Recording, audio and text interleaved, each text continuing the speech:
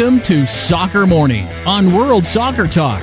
Here's your host, Jason Davis. Happy Friday, everybody. Welcome into Soccer Morning right here on WorldSoccerTalk.com. This is a gigantic program we have lined up for you today.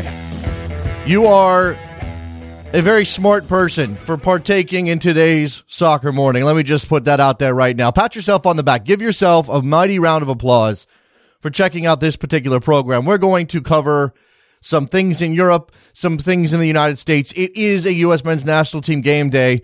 That means we have a lot to talk about on the U.S. national team front. Brian Sciaretta from American Soccer Now is going to join us in just a little bit to preview USA Peru tonight at RFK Stadium, to talk a little bit about DeAndre Yedlin and his loan move to Sunderland, to talk about the goalkeeper situation in U.S. camp, several other moving pieces. Jurgen Klinsmann's out in the press making comments.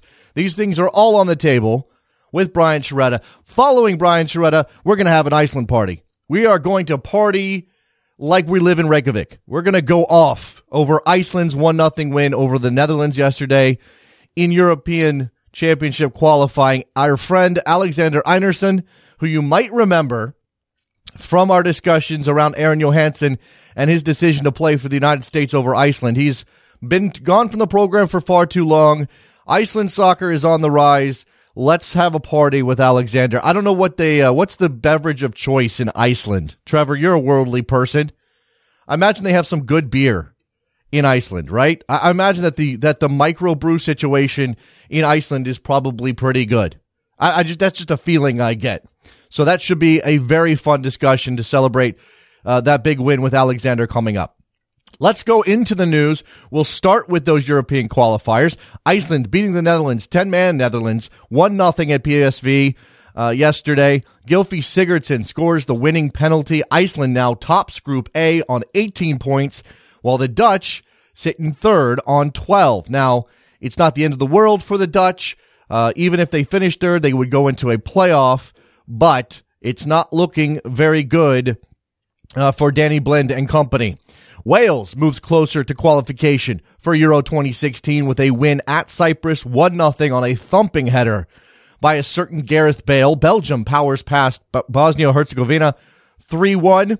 Italy squeaks past Malta 1-0 in Florence. The Italians now sit atop Group H. Qualifying today, Germany facing Poland at 2:45 p.m. Eastern. That's on Fox Sports 1. Georgia and Scotland, 12 p.m. Eastern on ESPN Deportes, ESPN 3 and Watch ESPN. Greece and Finland, 2:45 p.m. Eastern on ESPN 3 and Watch ESPN. And Denmark and Albania, also on ESPN Deportes, ESPN 3 and ESPN. That's also at 2:45 p.m. Eastern. Those are just your highlights for today's action. As I mentioned, Jurgen Klinsmann in the press making comments ahead of this friendly with Peru after the United States bombed out of the 2015 Gold Cup in the semifinal stage. Jurgen telling Stephen Goff of the Washington Post, it's a good thing you have so many comments and opinions because it shows that a lot more people care. They care about the game. They care about the national team. They care about saying their opinion.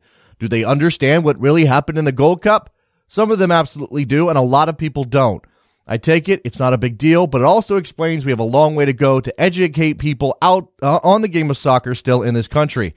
So Jurgen, poking the bear a bit, laid blame for some of the performance of the United States in the Gold Cup on the referees, which seems like a bit of a cop-out. That game tonight at RFK Stadium kicks off at 7:30 p.m. Eastern.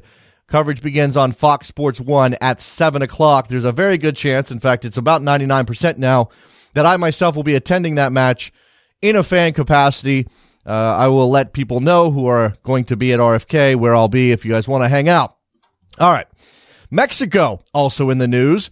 Mexican interim head coach Tuco Ferretti says the decision to leave off Jonathan and Giovanni Dos Santos was not punishment for their support of Miguel Herrera. Remember, Memo Ochoa also not on this team. Lots of speculation in the Mexican press that this was punitive action because of those tweets and social media support shown for Herrera in light of the controversy he embroiled himself in by punching somebody at an airport. Sports Illustrated's Leeview Bird reports that several American youth soccer clubs have filed complaints with FIFA's dispute resolution chamber over solidarity payments. This is an ongoing story that affects the youth game and development in this country. Crossfire Premier, Dallas Texans Soccer Club, and Sockers Football Club of Chicago have filed complaints totaling a combined $480,000. That's not a small amount of money, certainly not at that level. The resolution, I'm not sure when that's coming down, but we'll look to get an update from Leeview and certainly dive back into this story as it continues to unfold.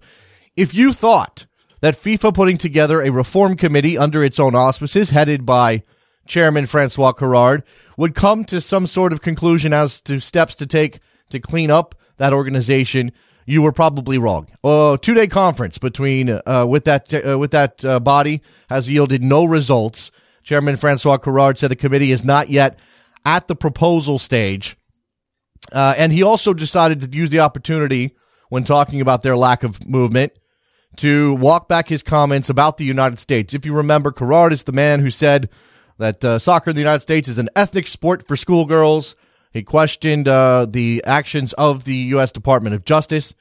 He said on Thursday, "I should speak less," acknowledging that ethnic was a word I used that did not buy me a great publicity.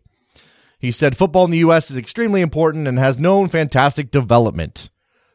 He was obviously taking that opportunity to blow some smoke. Said he respects the American judicial process. All right, let's step aside. We'll get ourselves ready. We'll cue up Brian Sciaretta. We'll get ourselves ready. We'll talk a little U.S. men's national team ahead of a friendly against Peru tonight at RFK Stadium at Soccer Morning. WorldSoccerTalk.com. Talking too loud, but I can't hear you calling.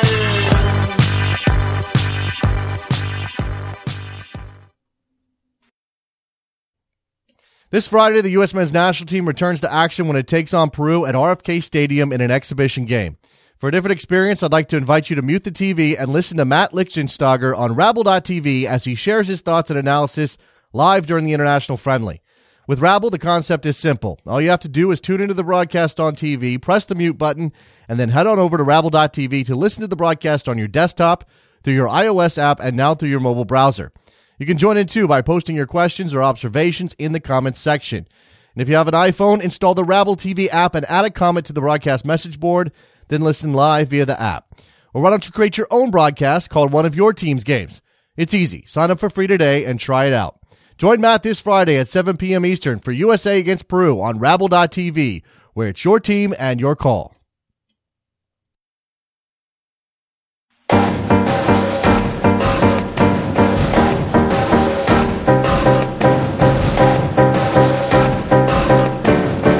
Don't throw stones at me. Welcome back to Soccer Morning on World Soccer Talk with Jason Davis. We're back on a Friday edition of Soccer Morning. Man, I'm fired up today. Woo! It is the U.S. men's national team. I just gave you a woo. That was completely, I did not plan that at all. It was a completely natural woo. I don't think I'm going to get Brian Sciaretta from American Soccer Now to woo on the air. Brian, how are you? Yeah, I don't think you're going to get me to woo either, but, you know, those days are over. Oh, come on. You're never too old to woo. Brian, we've got a national team game tonight. We'll certainly get to what faces Jurgen Klinsmann and his team against Peru at RFK Stadium and what this means, obviously feeding into a game against Brazil next week and into October where they face Mexico for the berth in the Confederations Cup. But let's start a little bit lower. Let's start with the U23s who played England in a friendly yesterday. I think that was at Deepdale, if I remember correctly. They lose 1-0. Overall, this performance and certainly the progress that this U23 group has made under Andy Herzog, is it enough to give us some confidence heading into that CONCACAF qualifying tournament, which kicks off in less than a month?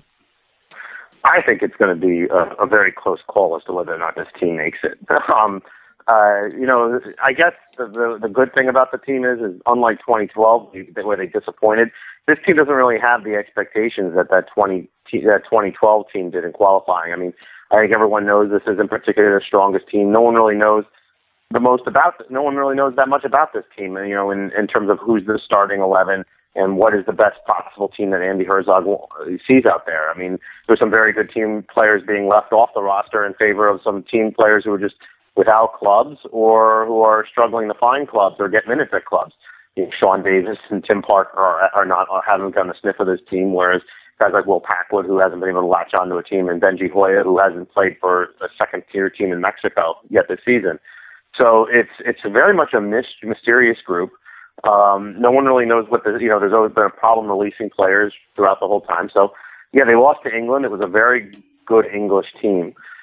But, who knows? There were some good things to take away from it. They won't probably see a team that good against qualifying. So it's a mysterious team. I'm looking forward to seeing if the team maybe has some changes last minute heading into qualifying that we don't know about. Your guess is as good as mine. Now, I think that I think a lot of people would point to some of the weaknesses being up top. I mean, certainly you've got, and again, it's about playing as a team, not necessarily individuals. But you've got Cameron Carter-Vickers and Matt Miazga in the middle. That should be pretty stout. That's everyone likes what they did at the World Cup, no doubt. But Shane O'Neill was actually one of the better performers yesterday against England. He came up with some nice interceptions, nice blocks. He was the team captain. That's always something you want to look into. I mean, if the guy's wearing the captain's armband, he's probably in the guy's plans. So yeah, there are some pretty good central defenders. Fullbacks is really, really kind of off right now. And there's weaknesses all around. I mean, there's central midfield. I would think is the one area of the team that and central defense and central midfield. I think are the ones that they should probably feel comfortable with. It's the fullbacks, strikers, and wingers and outside midfielders that I think are the real areas of concern. But yeah, I mean, Cameron Carter-Vickers didn't play yesterday. I think he's going to be playing against Qatar on Monday, I believe, because Matt Miazga has to return back with the Red Bulls. So, but yeah, central midfield has guys like Will Trapp, Louis Gill, Emerson Hyman, Matt Polster. There are some good names there. Mm-hmm.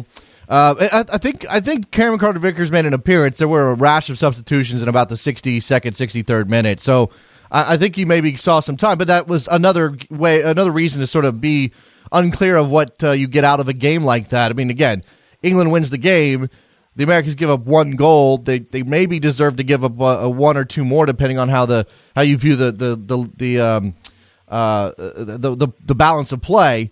But again, it's maybe up top because it's Kiesewetter, it's Hernandez, Jordan Morris is going to start once he's healthy. I mean, he's going to be around for qualifying. I think he's just there to stay at Stanford to rejuvenate his leg, and because he had the surgery during the off season. I mean, Jordan Morris is going to be a big part of the team's offense up top, and then the other forward. At this point, it could very well be Rubio Rubin. If they're able to get him released from Utrecht, I think that the discussion behind the scenes there is going to be ongoing. But I mean, Rubin and Rubio Rubin, Jordan Morris forward tandem, I think, is one that Andy Herzog and the team would probably feel pretty good about going into. But again, we get into that issue of when they're available. Can he get them all together? Can they get those reps together as a team to get them comfortable enough playing as a team to go into Olympic qualifying and handle that business? And you pointed out the release issue. There's negotiations with Utrecht over Rubin. There's the tournament actually starts on the 1st for the Americans. I think that game's at Sporting Park. But the FIFA window doesn't open up until the 5th. So how do you even handle something like this? I mean, first, I guess the question for me is on the MLS side: are all of these MLS teams just going to be happy to let their guys go on in time for the start of the tournament because it all feeds into the U.S. What's good for U.S. soccer is good for MLS?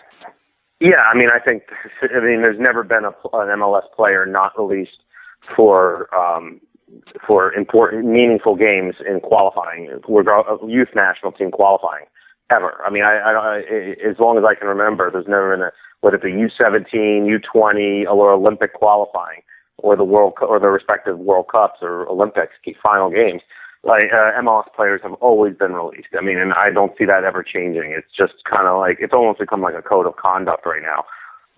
They're not happy about it. Yeah. I mean, New York doesn't want to let Miazga go for these games. No, of course not. This has just been the norm. And here's another thing too. And this is I think people are just starting to realize this.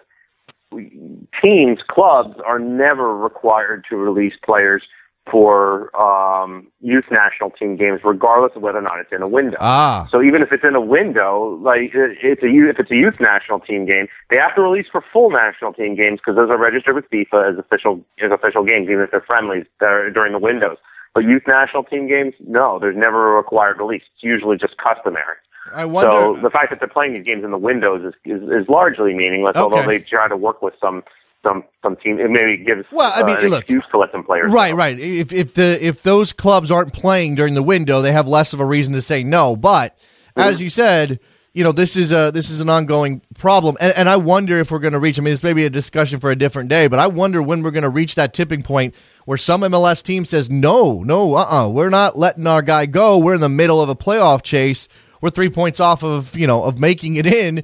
There's no way we're letting go Matt Miazga or Mark Pelosi for San Jose or somebody like that. I mean, these guys are playing, and it's good that they're playing significant roles for their club teams. That's kind of the point here. All right, let's move on from the U23s. Again, a lot of moving pieces.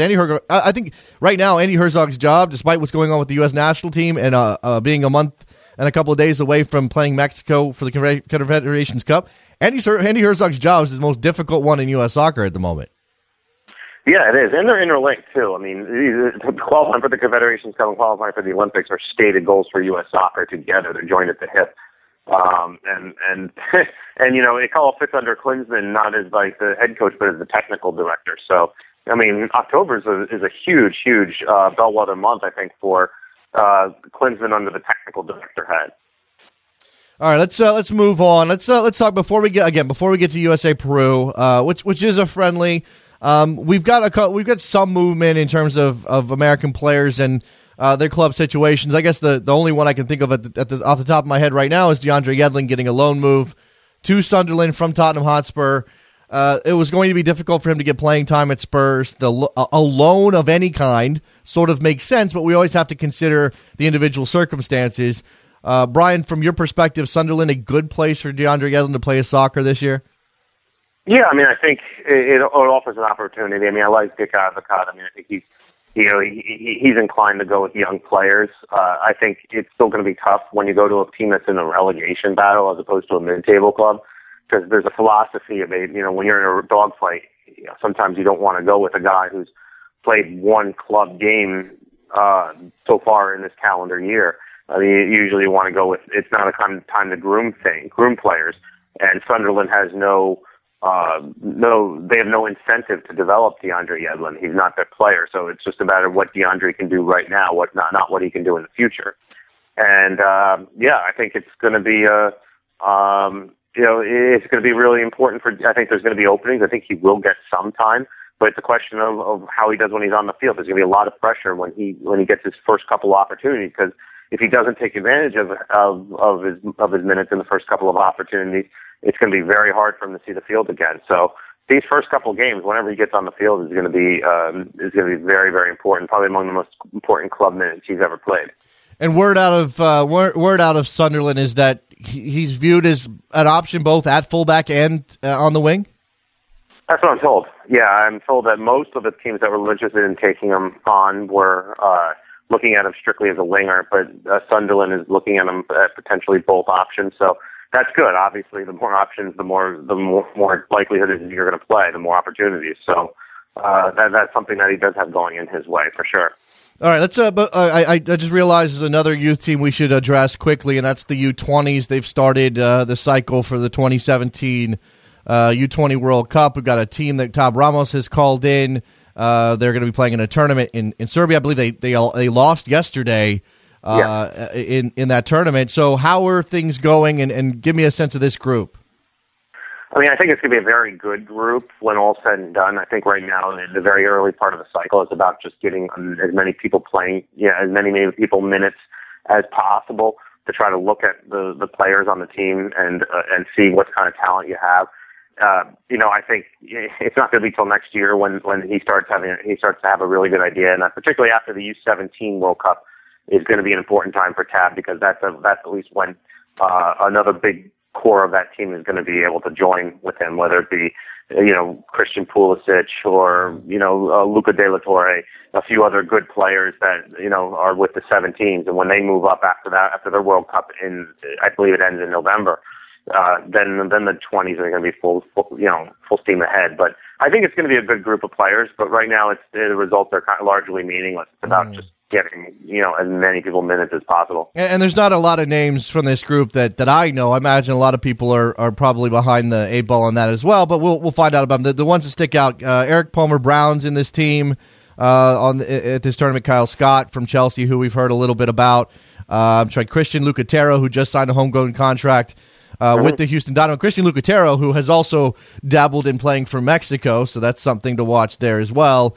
And am I seeing there's an Anolfo here? Is that Kurt's son? It's Kurt's son. Yeah. Interesting. Okay. And another thing too is that you have to remember Gideon Zelalem and Kramer Carter-Vickers are also eligible with the 23s to play with the U20s as well. Whether or not they were willing to do another cycle, or whether they want to move on to bigger and better things within U.S. soccer remains to be seen. But if they move down too, then there's another piece of the starting lineup that is just to make this team outstanding. All right, let's talk about quickly then Gideon Zelalem, who you brought up. He makes that loan move to Rangers. They're obviously in the Scottish Championship, the second division up there. Some questions about the level of play and whether that would push him. My argument would be that, hey, being in that pressure cooker of playing for a gigantic supported club like Rangers is probably good for his development, and he started well. Yeah, he started very well. They like him a lot, and he's passing very well. He's able to implement put his footprint on the games that he's playing and do what he wants to do out there. Yeah, the level of play is not good, but you're absolutely right. The pressure of these games is not your typical Scottish second tier. I mean, this is about reviving one of Great Britain's oldest and most storied clubs. I mean, they still get close to 40,000 people a game. This is not, and they want to win. They demand to have their place back up there among the elite teams in the country, or maybe the best team in the country. And what happened a couple of years ago is humiliating. And Gideon's now a part of reviving like a very old and prestigious club. And I think that's going to, he has the technical ability. Whether or not this is going to help him on the maturity level, which we understand and we've seen has been a weak point with some of America's top, most hyped prospects, is that maturity issue and being able to play down a level and do whatever it takes to get playing time, and maybe realizing you don't deserve to start for Arsenal or Bayern Munich, not to mention any names, or other big clubs, but maybe go down and to a level that you think is below you just to learn how to handle that pressure. And he's doing it. I really like the move a lot. Yeah, I think it may end up working out for Zelalem in terms of his progress. As you said, technically it's not an issue for him. It's those other things. It's the mental game, which we know. And this really addresses what some youth players have lacked. I mean, the fact he's willing to do this tells me he might not end up like a couple of the other people I don't want to mention. Because we know that the difference between a top-level player is not necessarily the physical gifts. It's about that mental sharpness and staying on top of your game and growing as much as you can. All right, so we talked about Zelalem. You didn't want to mention the game, but I feel as though we're required to give some sort of update on the plight of Julian Green in Germany, a player who, look, the loan was not good last year, as you mentioned with Yedlin. It's a matter of these clubs sometimes taking on players who they're not interested in whether or not they're going to develop that player. They want somebody who can help them win now. He clearly wasn't that guy for Hamburg, and now we see him deciding to stick with Bayern Munich and play with the U23 team again. That is not progress. No, it's not. I mean, he did that a couple of years ago. I mean, he's back at the same level. And he's not scoring as much as he did 2 years ago for Bayern Munich's reserves. I mean, he's not even the youngest kid on this team anymore, and younger players at Bayern are passing him. Look, the problem with him is that the Hamburg loan was not necessarily what he did the first team. It was his reluctance to play with Hamburg's reserve team. And when and that I think really rubbed people the wrong way. He didn't have the stature to do that. I mean, I mean, he kind of tried to force his way along with an old and storied Bundesliga team that was, they were struggling, but he's in a bad situation. And look, the fact he's not with the U23s and he's not with the full national team, he's eligible for both.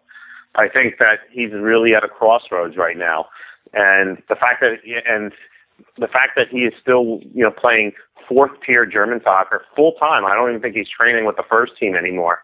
Is telling, and he's missing key years of his development right now. I mean, there's no substitute for playing first team minutes somewhere, not reserve team, not practice. There's no substitute for it. And I think, the fact that he's still didn't want to go out on loan and he's still there at Bayern Munich U23 team is very telling.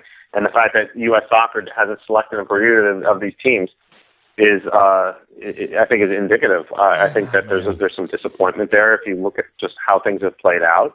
And it's up to Julian. The ball is in his court. Is he going to is he going to have the guts to do something like Gedi and Zalalem did? Or is he going to, do maybe something that like Freddie Adu did? It's up to him right now. I mean, you can't. He's only so long he can put in a good situations. Jurgen Klinsmann and other guys within U.S. Soccer are, they can't do it for him. Yeah.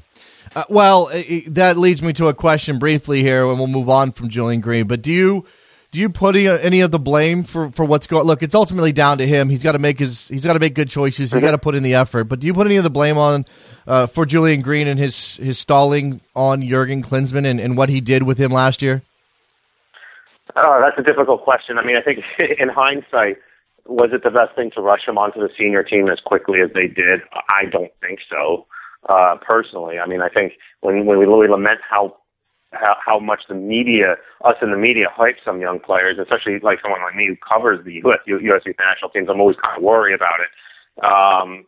But at the same point, if you put somebody on the World Cup team and you leave the all-time leading scorer off the team, and you talk about like how he's on Bayern Munich and he's such a great talent, he deserves to be on the World Cup team. That's going to create the hype, not the media. And I don't think the hype has really helped Julian Green out a lot. I think,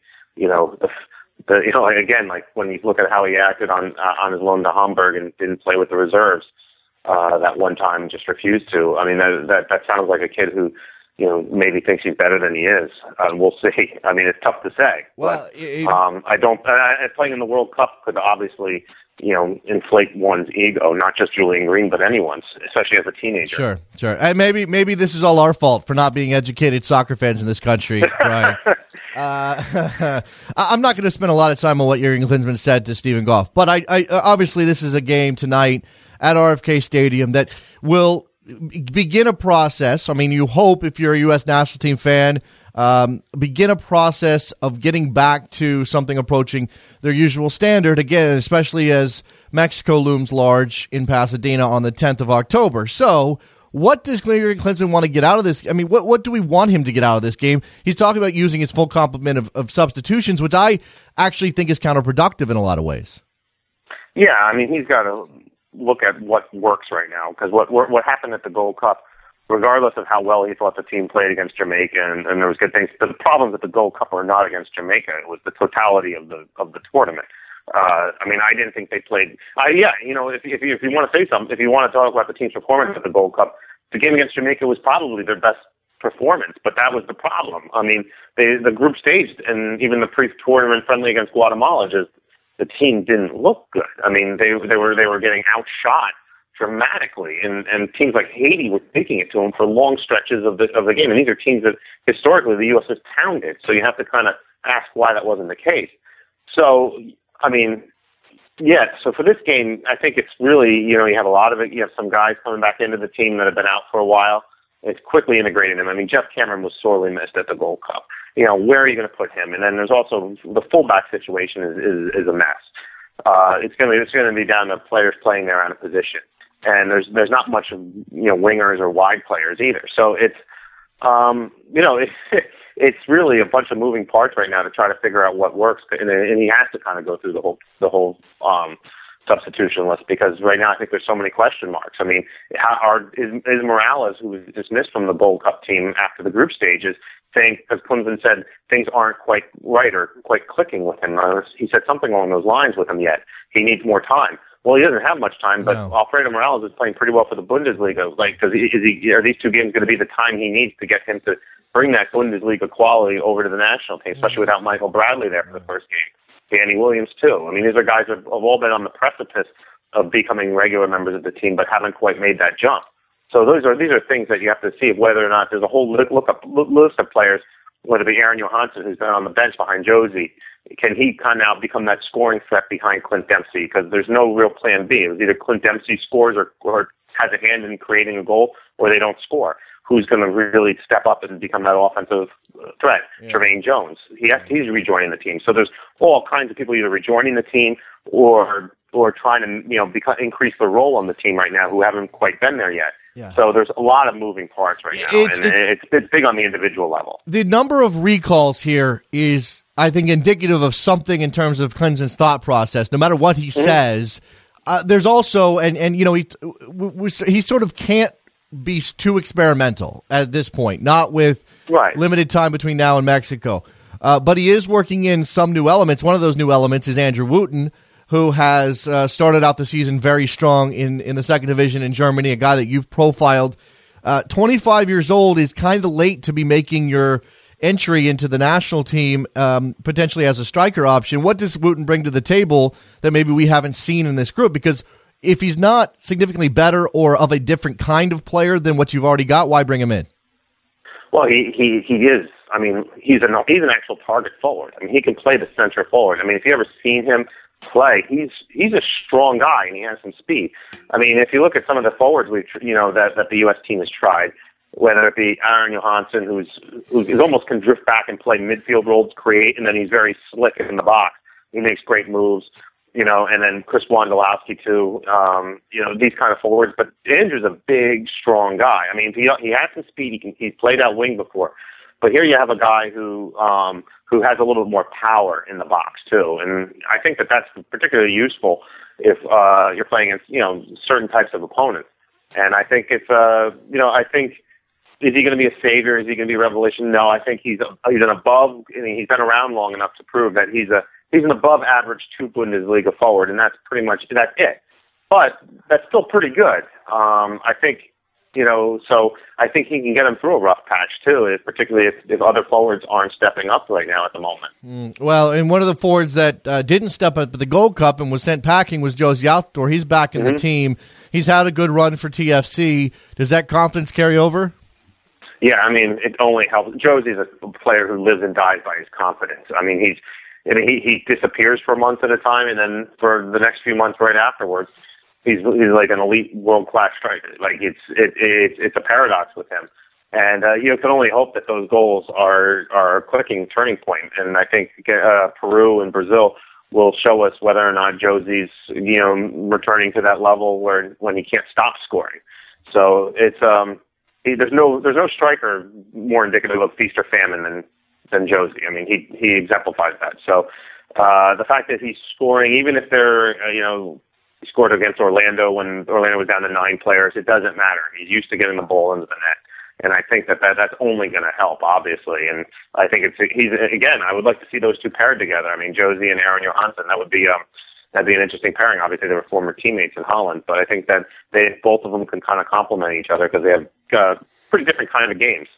Yeah, certainly. Now, these are two very different friendlies. I mean, both South American sides, but we know from a quality standpoint, Brazil brings a little bit more than Peru does, and yet I don't know what to expect in terms of how.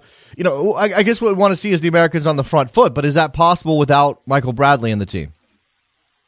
Sure, it's possible. It's possible without Clint Dempsey. And there's still a lot of talent there in the midfield. I mean, Danny Williams, Alfredo Morales, and these are all guys that are capable of playing against good, high-level competition. The question is whether or not they're going to be put into a system and a format that is used to that. And we'll see. I mean, this is where it comes down to Jurgen Klinsmann to put players in a position to succeed, and when a player is playing well at his club, bring, to be able to, transfer that success from the club level to the national team. I mean, it's disappointing, I think, for many fans when they see players do well at the club level, and then when they come to the national team, they look like just another cog in the machine. Like they don't stand out. They don't really add as much as people thought. I mean, I think it comes down to the coach, and we've seen this before Jurgen Klinsmann too. I mean, a bunch of many other coaches, even at the youth teams.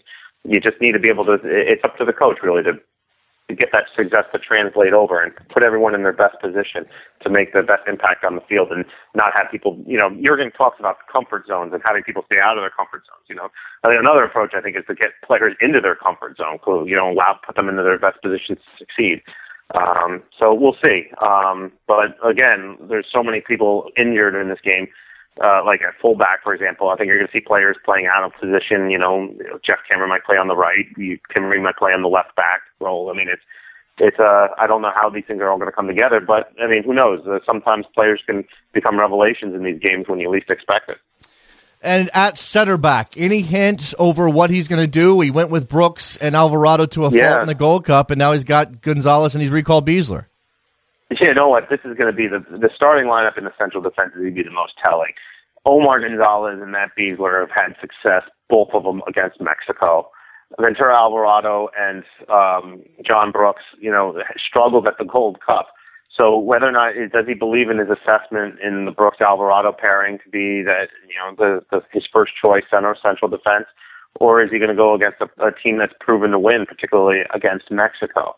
It's going to be very, very telling, and who knows? I mean, he looks like he brought in this lineup for experience, and I think he values experience. So, based on his call-ups and the reluctance to go with any kind of new players that are doing well, particularly in MLS or abroad, I think my bet is that you're going to see Omar and Matt Beasler, but it's going to be very telling. By no means am I certain about that. Brian Sciaretta, American Soccer Now. Follow him on Twitter at Brian Sciaretta. He'll be in D.C. covering USA Peru this evening. Brian, thank you very much for the time and enjoy the match. Maybe I'll run into you somehow.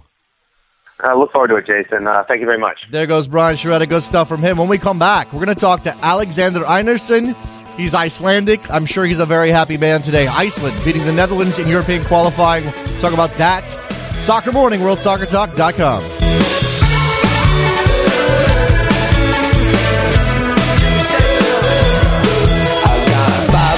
Strings on a broke guitar.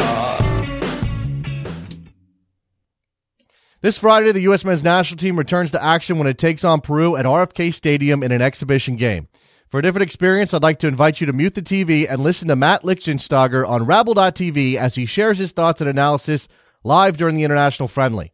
With Rabble, the concept is simple. All you have to do is tune into the broadcast on TV, press the mute button, and then head on over to Rabble.tv to listen to the broadcast on your desktop, through your iOS app, and now through your mobile browser. You can join in too by posting your questions or observations in the comments section. And if you have an iPhone, install the Rabble TV app and add a comment to the broadcast message board, then listen live via the app. Or why don't you create your own broadcast called one of your team's games? It's easy. Sign up for free today and try it out.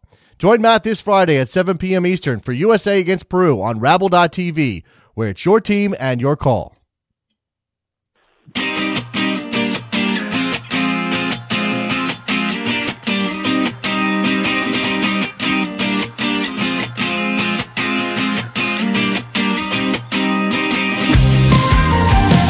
Welcome back to Soccer Morning on World Soccer Talk with Jason Davis. We are back on Soccer Morning. It is a Friday edition of the program.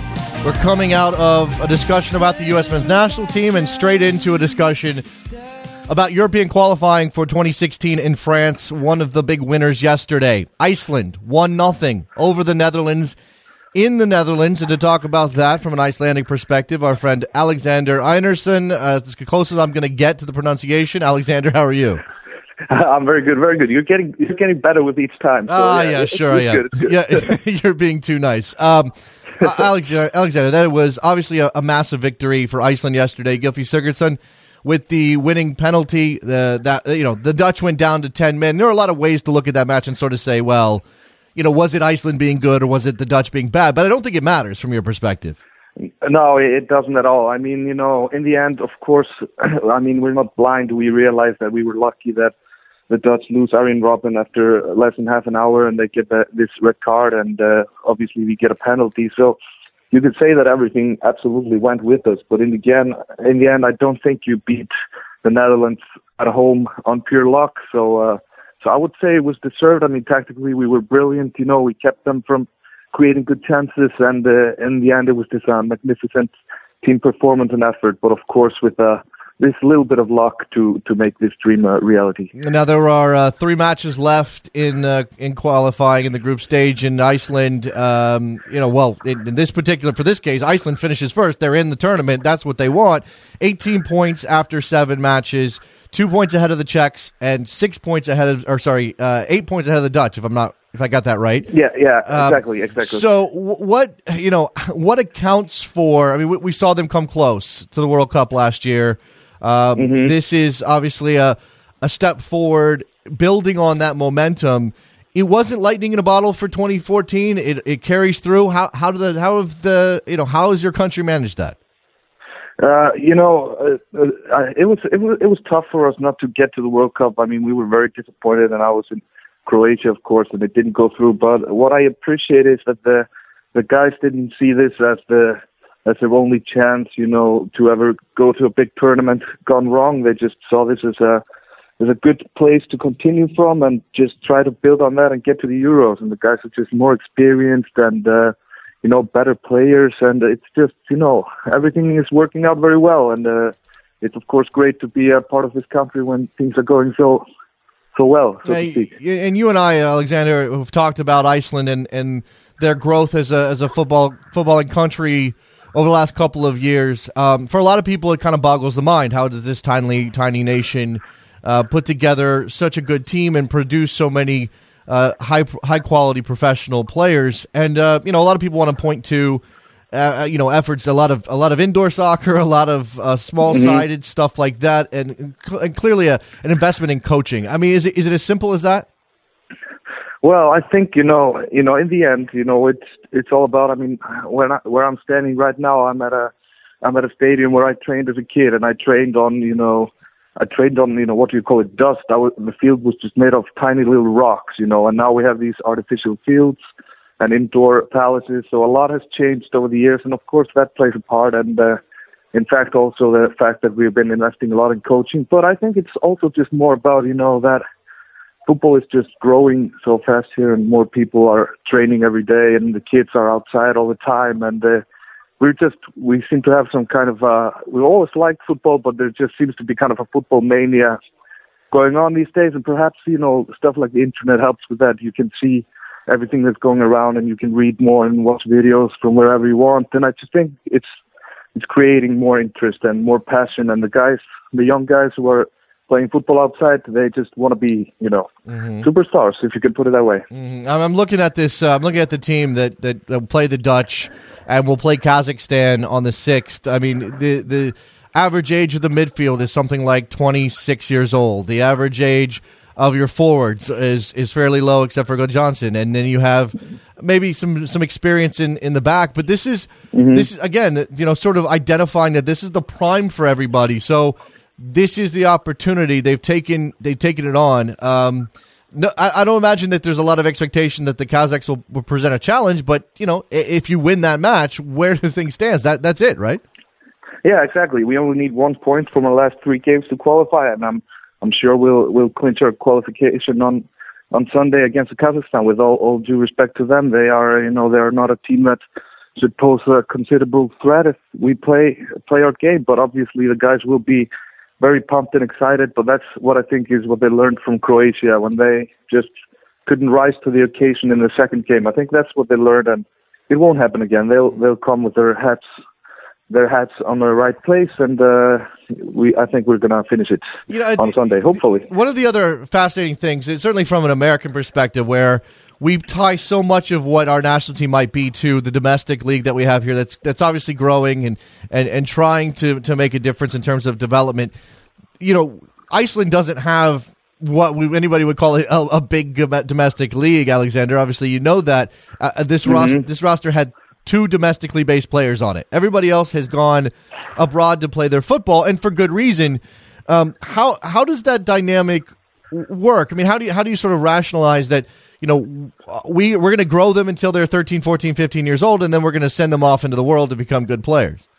Yeah, that's pretty much it. As soon as somebody is good over here, he's gone somewhere else, and that's probably just, you can look at the Icelandic league as kind of a talent pool, where young players take their first steps and get their experience against older players who are unfortunately not good enough to go abroad. But that's just, we like it the way it is. I mean, we enjoy watching our league, but the thing we enjoy more is seeing our good players go abroad and succeed, and that's what usually happens because there are a lot of scouts in every single game watching these young players, and they pick them up immediately as soon as they show signs that they could be true talent. They're gone, and that's everybody likes that. It's just the way it is. If that point comes and you secure your qualification, 3 matches left, certain that you're going to get it done, what kind of party is going to happen on the island?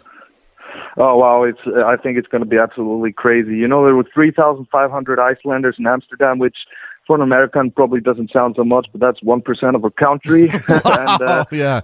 And I was saying, you guys traveled that well to Croatia last year, right? That disappointment.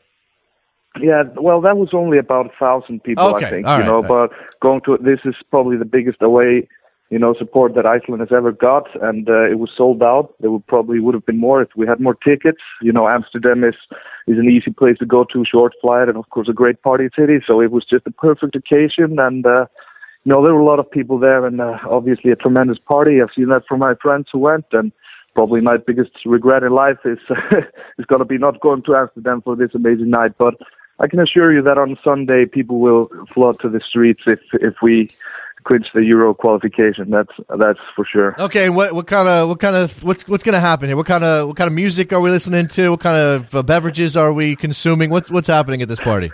I don't know. I mean, I don't know if there's anything organized, but all the bars are at the same place, and there's this square that I'm just going to guess that like tons of people are just going to go there and grab some drinks at the bar and take them outside and drink and sing. That's kind of the European way. Just, there doesn't have to be music. People are just singing some football songs and drinking beer. So that's something I could picture. But so far, I don't know if there's anything specifically organized. Right, but Icelanders usually find a way to drink. Well, so I don't worry about that. Well, that's what I was going to ask you is what's the drink of choice and how's the beer? Because Trevor Hayward over here is a craft brew connoisseur. I imagine that Iceland's got a pretty good burgeoning beer industry. Absolutely. For such a small country, I'm very proud of our beer, and we're witnessing so many new microbreweries popping up everywhere around the country that are just making this awesome beer, all from pale ale or white ale or IPA or whatever you want, you can get it, and some of them are winning some awards abroad. So yeah, we have some pretty good beer. I'm very happy with it. We're booking a trip. It beats Bud Light. Okay, yeah, absolutely. Well, duh. I mean, we're gonna book a trip. We're gonna come to Iceland and drink the beer. All right. Iceland in Euro 2016. France is a relatively easy place to get to, I imagine, for Icelanders. 3,500 people in Amsterdam last night. I imagine that the traveling support will be fairly significant, if not massive, relative to the population of the country. Iceland, again, such a small country that is doing big things. What exactly would the expectations be? And what, I mean, is it one of those things? I mean, we saw the Irish make it and go and just be happy to be there and sing their butts off and have a great time. Yeah. How is Iceland going to handle a European championship?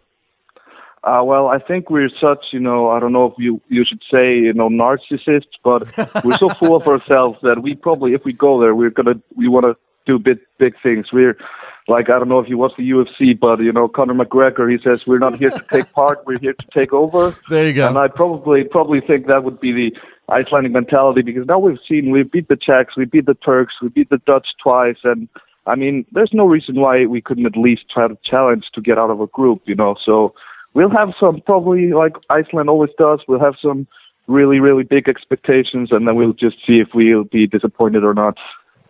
But I think there will be tens of thousands of people who will go to France, and frankly, I don't know how the country is going to function in the meantime, because, there will probably, I don't know if the stores are going to be open or if the hospitals are going to be open, but we'll see what happens. Yep. That's obviously the problem when you have a small population. Everybody's interested in is going exactly. to. We'll probably just import some foreign workers. There you go. At this point, would you say that football is the biggest sport in Iceland? Obviously, when you have a national team driving interest, that helps. But just because Iceland's doing well in football doesn't mean football is the overwhelming most popular sport. No, that's true. But in Iceland's case, it is, and football has probably always been our biggest sport. Handball is popular as well, but absolutely, with people who have never watched football or soccer in their life are now starting to watch and starting to love it, just because. Even my grandmother watched the game yesterday, and that was probably the first soccer match she's ever seen. So, the team is getting the whole country aboard. All right, look, it's all about targeting for France next year. Well on their way to doing so. A monumental victory over the Dutch last night. But, as with anything, we sort of always look into the future. Is there an identification happening? I mean, has the machine started, and is it running efficiently enough to ensure that there's going to be a pipeline of Icelandic talent coming through in the next, say, 10, 20 years to keep Iceland on this level as a team that can make noise in Europe? Oh, that's the million-dollar question, and to be honest, I'm not sure yet. I feel that the generations that have been coming after our golden generations are not, quite as good. We will have to see, but I'm pretty skeptical about it, and I think we might be on a big high, and that we might go down again in a few years. But we'll have to see. There are some young players, and of course the infrastructure is still there. It's just about whether they'll be able to take the next step. But so far, I don't exactly see who's going to replace those players who are doing so well right now, but we'll see. Does that mean that you personally and then the country as a whole is taking this situation more to heart and being more focused on enjoying the moment? Or, we live in an impatient age, Alexander. Yeah. I think so. I mean, it's a mixture of both. I mean, some people believe that this is just the beginning of a great era, but some of us are also aware that this Euro might technically, possibly be the only big tournament we'll see in our lifetime. So it just depends on how people look at it. But yeah, many of us are aware that this might turn out to be a very unique moment in our sports history. So.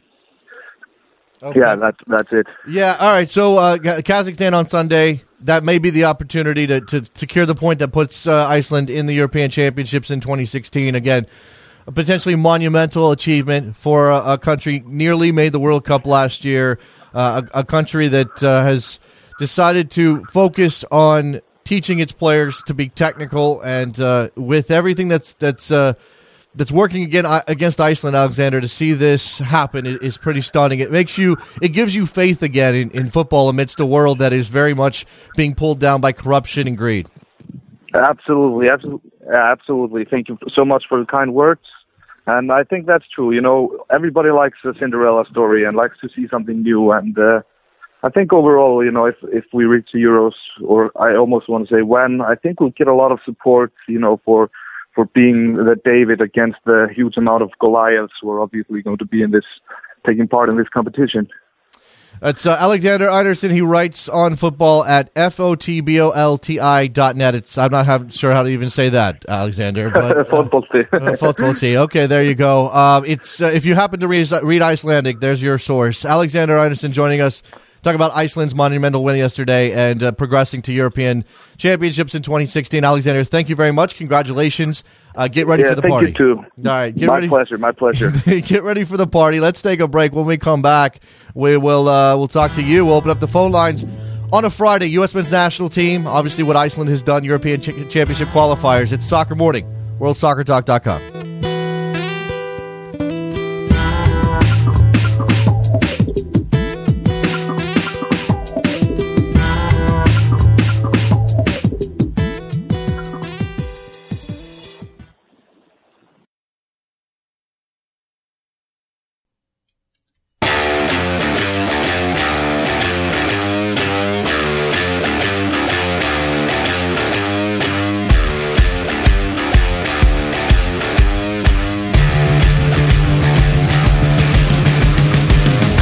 Welcome back to Soccer Morning on World Soccer Talk with Jason Davis. We are back on Soccer Morning. It's a Friday show. Got some time to take your phone calls, talk to you about whatever is on your mind. Again, the United States hosting Peru tonight at RFK Stadium, 7:30 p.m. kickoff. Fox Sports Uno is the station if you're watching, which you will be. You'll be watching. Even if you're out and about, find a way to watch. We also have Jurgen Klinsmann's comments in the news. This is burning up the American soccer sphere in a lot of ways. There's a lot to unpack. He made comments about the performance at the Gold Cup. He made comments about the state of MLS and the way it prepares players to play for the national team. He made lots of statements. He said lots of things. Whether or not they need context, I'm not so sure. Maybe they do. He should probably be careful about explaining himself. But he's created some controversy. Now, are we being distracted here? Is this Klinsmann once again doing that thing where his sleight of hand makes us talk about stuff that doesn't relate directly to his performance, his team's performance on the field? Or is it something else? And what is he right about? What is he wrong about? Cam and Charlotte, what's going on, man? Hey, Jason, it's Cam. How are you doing? I'm doing well. What's on your mind? Listen, I just want to ask you two questions. The first is about USA as they go into this Peru match. How are you personally assessing this team's level of readiness for the Mexico game, and how will you evaluate Klinsmann based on the run-up to the Mexico game and kind of how you kind of manage your expectations going into Mexico? I'm not sure that there's anything that can happen in the game against Peru or the game against Brazil that's going to make me feel overly confident about the team heading into the Mexico game. I just don't think that these are friendlies. The results don't matter. It's very difficult to assess a team when you're using 6 substitutions, when the level of intensity is not nearly what it's going to be when they take the field against Mexico. So I don't know that there's going to be a lot that can happen. But what I'm looking for, what I want to see, and what I think a lot of people want to see is just a little bit more on the front foot, a little bit more clarity on how they want to play, some ideas of how they're going to create chances going forward, because so much of what happened in the Gold Cup was based on being outshot by numbers that are insane when considered against previous results. So if Klinsmann is right, and we all need to be patient, and he's got a plan, then he needs to start showing at least some signs of that. And he needs to show as a coach in the moment that he can respond to what was a disappointing tournament and make enough changes or make the right changes to turn them into an effective team. So I want to see chances. I want to see shots. I want to see players combining in the final third, but I also want to see defensively some sort of notion that he's got an idea who his best center back pairing is, because more than anything else, what you're going to have to do against Mexico is prevent them from scoring before you can have a chance to win the game. I totally agree. Do you feel like this team has an identity going into Mexico? No, I don't know. I don't know how anybody could see it. The identity is put Michael Bradley in the middle of the field, put Clint Dempsey up top, hope they figure something out, and scramble at the back. That seems to be the identity. Exactly. That's what I was thinking too, Jason. You're right on. So I'll just move to my second question. When you look at the lawsuit the NASL has put against MLS, I just want to focus on USL and the progress that USL has made this season. And, obviously they're applying for D2 status. If you were comparing USL and NASL as far as progress, maturation, development, how do you evaluate both leagues? Well, now the context for evaluation has changed because USL has willingly partnered with them. And by the way, there's no lawsuit, and what NASL's issue is with U.S. Soccer, not with MLS directly. We'll see. Yes, I know it's fine. I just want to make sure that we don't get ahead of ourselves here. While there's definitely a letter and it's been leaked and it's there's some publicity being brought up around this, nothing legal has started yet. So USL partnering with MLS changes how you evaluate them. There's the USL, or sorry, there's the MLS reserve teams, which are operating on one level. There's the independent USL teams, which are operating on a different level, like Harrisburg and Rochester and Charlotte. There's some other teams like that, and that is different in the way that NASL is approaching things.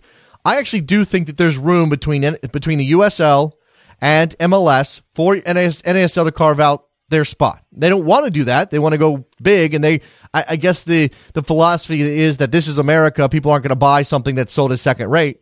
Okay, fine. I don't know that I'm a big fan of USL going after second division status. I don't know what the point of that is, to be honest with you. And this goes back. I agree. That goes back to the issue of the pyramid not being integrated. And if it doesn't matter, if we don't have promotion and relegation, then what does it matter what your level is? Again, NASL has an argument about first division status bringing more commercial opportunity. That's restraint of trade. That's their argument. But when it comes to USL, I don't know that I get it. See, I agree with you on that, Jason. Living in Charlotte, with Charlotte now having a team, for me, it's about fans latching on to a local product, a local team that they can support, and for the fans to galvanize those teams where those teams have a chance to develop real young talent that can matriculate up the pyramid and actually have an impact on their MLS team or NASL team or any team where they can get into the national team spotlight. It comes down. We're seeing some youth coming through some real development. Yeah, and wouldn't you say that's the point for you too, or no? Yeah, no, I think that's the point. That should be the point. But then again, there's the independent teams who may have ownership groups who don't see themselves as just slotting in. Thanks for the call, Cam. As slotting in as developmental tools of MLS, and maybe they don't want to be that, and that's fair. I think the philosophical split here is when it comes to the idea of promotion and relegation, the philosophical split here is whether you believe we need clubs to establish themselves and create a fan base and get local interest first before we move into integrating the pyramid, or if you imagine that we have to have promotion and relegation in order to foster growth for these clubs, because otherwise they won't be able to get to a point where they could survive. That it's chicken and egg. That's the problem. Let's go to our friend Ray in Milwaukee. Ray, have I given you a shirt? No. I haven't given you a shirt number, right? I'll take number 2 because I'm a twin. Okay, good. I like that. All right, Ray, what's on your mind? Yeah. First, I would just like to say that I think it's going to look a lot like Major League Baseball sooner or later. You're going to have that teams, even with the player spending with the first level of MLS. I really believe that that's what soccer is going to look like here. It's not going to be a traditional pyramid scheme or pyramid. All right. What else? Also, I don't understand why they have this international break right after the European transfer window deadline. You got a lot of. I know you got to get these games in and play these games, but I truly believe that either you move the transfer window up or you move these back. Yeah, I'm kind of with you on that. And first of all, the transfer window should close before any of the European seasons start. There's somebody in the Bundesliga, I can't remember, some executive said, let's stop with this madness. Let's end the window at August 1st. Let's get that done before these teams go into their season. Let's figure out who you have. Let's get rid of this business during the season. Oh, they played 3 games. Now they're going to go find a strike. Let's get these teams settled. Let's get this business out of the way, Ray. But, Jason, now, from an American perspective, all of our transfer or trade deadlines are in the middle of the season. None of them even take place before the season. Yeah, I suppose that's true. Yeah, that's true. I mean, I don't know. It's just an odd situation. Ray, I got to move on. I got tons of people trying to get in today. All right, have a good day. There goes Ray in Milwaukee. Good to hear from him. Landon, Salt Lake City. Hey, Landon. Oh, hey, David. How you doing this morning? I'm doing well. Hey, so I want to talk about Jurgen a bit. So, I mean, let's say, right now let's say we lose to Peru, Brazil, and Mexico. Is Jurgen still untouchable? Yes. I mean, sadly, I think that's the only assessment that you can make based on the words, actions, and perception that's Galati and U.S. Soccer are giving us. Yep. So that's exactly what I thought too. So I found it funny when we're hearing comments that Jurgen needs to do this, Jurgen needs to do this.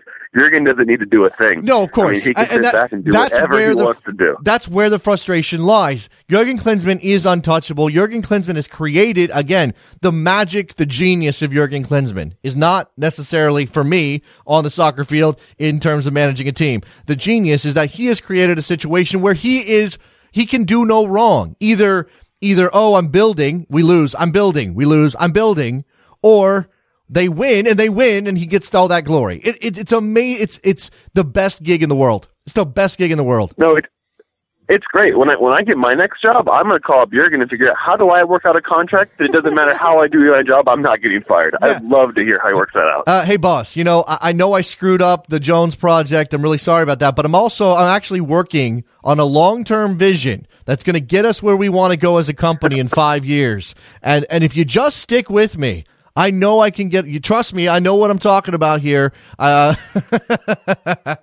exactly. I'll try and pull that one off today at work. We'll see how that goes. Appreciate the call, Landon. Good stuff, man. All right, thanks, son. Landon in Salt Lake City. My man Robert in L.A. I think he's number 11. What's up, Robert? Hey, good morning, Fred. Friday. I wanted to continue with the U.S. saying the first division standards, and kind of one of the arguments they say is like NL say lower divisions have smaller stadiums, and it will just make it look bad. But if you look or across, that argument doesn't work in European leagues or even closer at home, like in Mexico. Because I've been to many Mexico games in Liga MX, and there are smaller stadiums, and then no one ever says this is making us look bad. Also in Europe, teams like Bournemouth, they have 10,000, and then there's a team in Spain that has 5,000 stadiums. Yeah. Yeah, I know. Look, I realize that these standards are extremely arbitrary, Robert. I think there should be some standard for first division. But again, I think we've already got this de facto situation that sort of sorts itself out. So it makes you wonder why on earth U.S. Soccer needs to do this in the first place. I mean, they're the ones sanctioning the leagues, and I guess that's why you have to have standards, because you need these leagues to know what they're working against. But without the pyramid working in conjunction with each other, without the leagues being connected in some way, it's really down to, I don't know. Again, it comes back to the antitrust element of it all.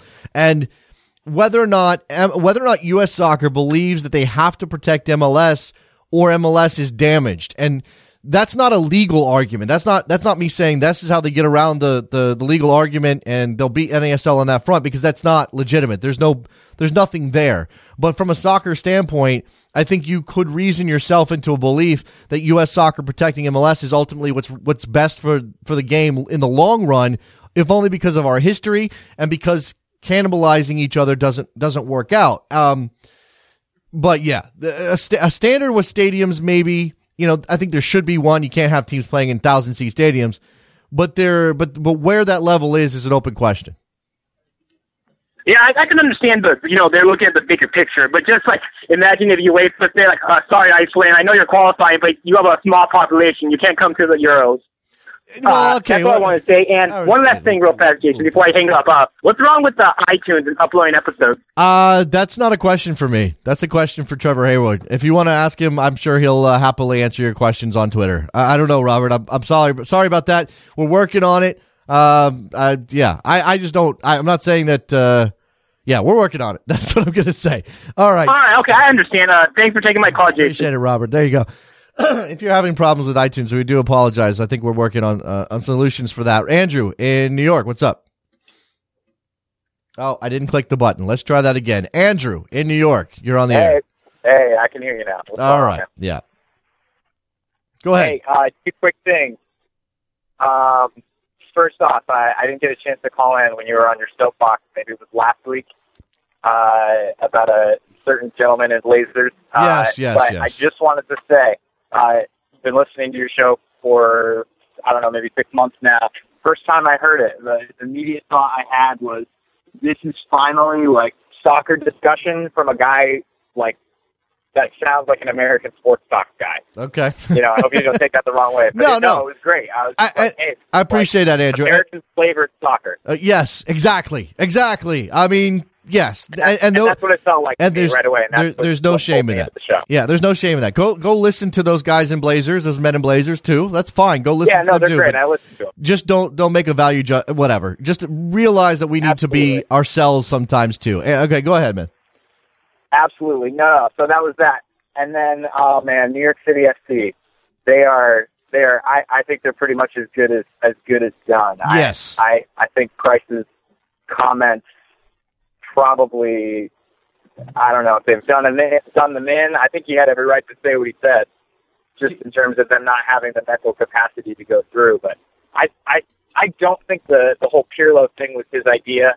I think those were the higher ups giving him something that he had to work with because it's a big name. And I don't think if Price is allowed to mold that team the way he molds that team, he doesn't bring in both Lampard and Pirlo like that. I agree with you, Andrew, and I got to move on, man. I appreciate the call. He doubled down on these comments, by the way, criticizing the players in his group. I'm a natural competitor and an emotional guy. I'm never going to apologize for that. Occasionally, I'm going to speak loudly about some things that I care about. I spoke loudly about the things I cared about, the thoughts I cared about, and I didn't apologize for those because that's how I truly feel. The players need to show up if they want to be here and be a part of this because I know the coaching staff does. I know the coaching staff. Those are actually the comments from after the game, but he did not back down. Tyler, Virginia, you're on the air. What's going on, Jason? Go. What's going on? I just wanted to call and just talk a little bit about Jurgen with you. So I think that there was some truth, in what he said, as well as some elements of him, trying to cover his own tracks as he has been known to do. So I mean, for me, I think it's kind of indisputable that Michael Bradley or Clint Dempsey is being tested week in and week out in the same way that they were at a club like Tottenham or Roma. But on the flip side, I think that maybe it's also true that there are plenty of soccer fans, myself included, who are still really, really, really trying to understand the nuances of the game, on an X's and O's level.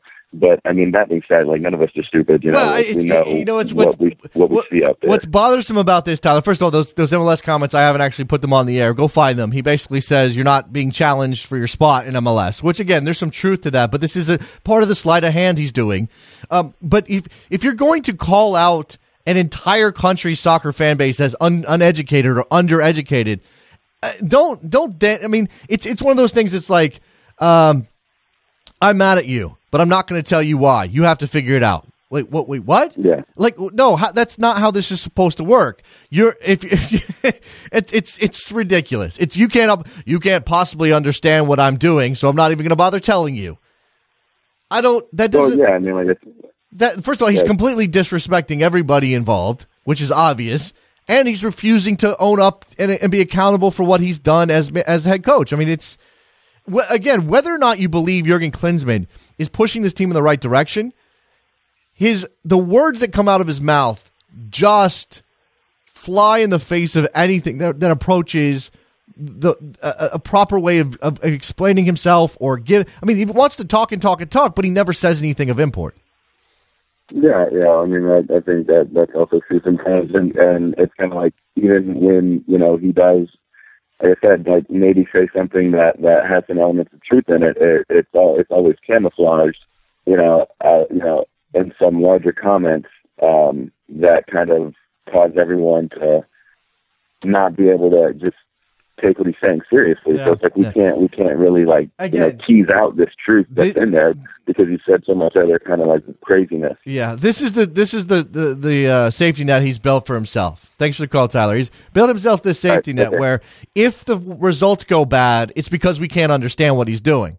But if the results are good, then obviously it's bask in the glory and be the guy who's taking the United States to a next level. Say Italy, winning in Italy, winning in Holland, winning in Germany.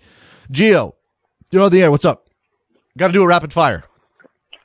Hey, you're on all cylinders today.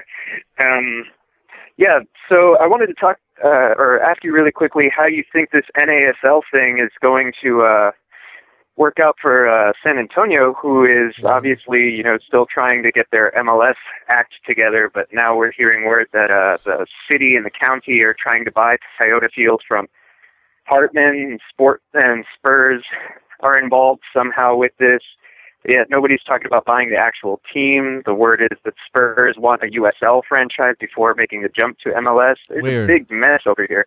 I didn't know that. Maybe we'll have to dive into San Antonio a bit. I think we've got a couple friends down in that area. That's interesting. I don't know how it's going to play out for San Antonio. That doesn't sound good. Look, and that's the other thing about this. All of these clubs from NASL are along for the ride, whether they want to be or not. And you have to wonder if there are certain teams in this group.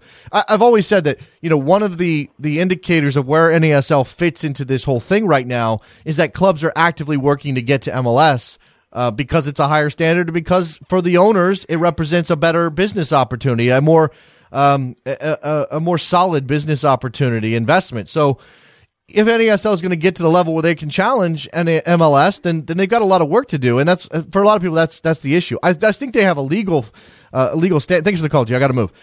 They have a legal standing here, but that's kind of immaterial when it comes to whether or not they're ready to challenge MLS. I don't know what's going to happen. Shane in Indiana, you got to be the last call. What's going on? Well, last call. I'm just pissed like everybody else is about these Clemson comments that somehow we don't know enough about the game to understand why we got our butts handed to us by teams that really are inferior to us talent-wise and experience-wise. I know you're just the same thing a lot of other people have said, but I think it's time for Klinsmann to hit the road and bring Winalda in as far as I'm concerned. Oh, no. Thanks for the call, Shane. Oh, my goodness gracious. That's the first time I have ever heard that. Shane just on this show on Soccer Morning on a Friday, Shane from Indiana just called for Eric Winalda to take over the U.S. national team. I am stunned. I mean, it'd be fun, but I'm stunned.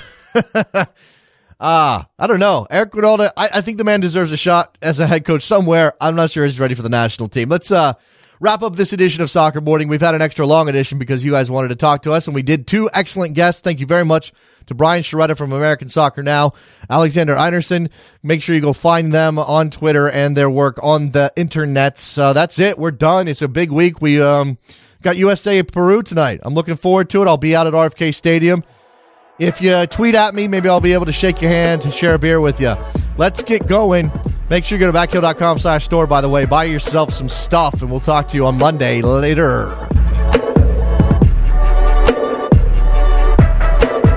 Did my invitations disappear?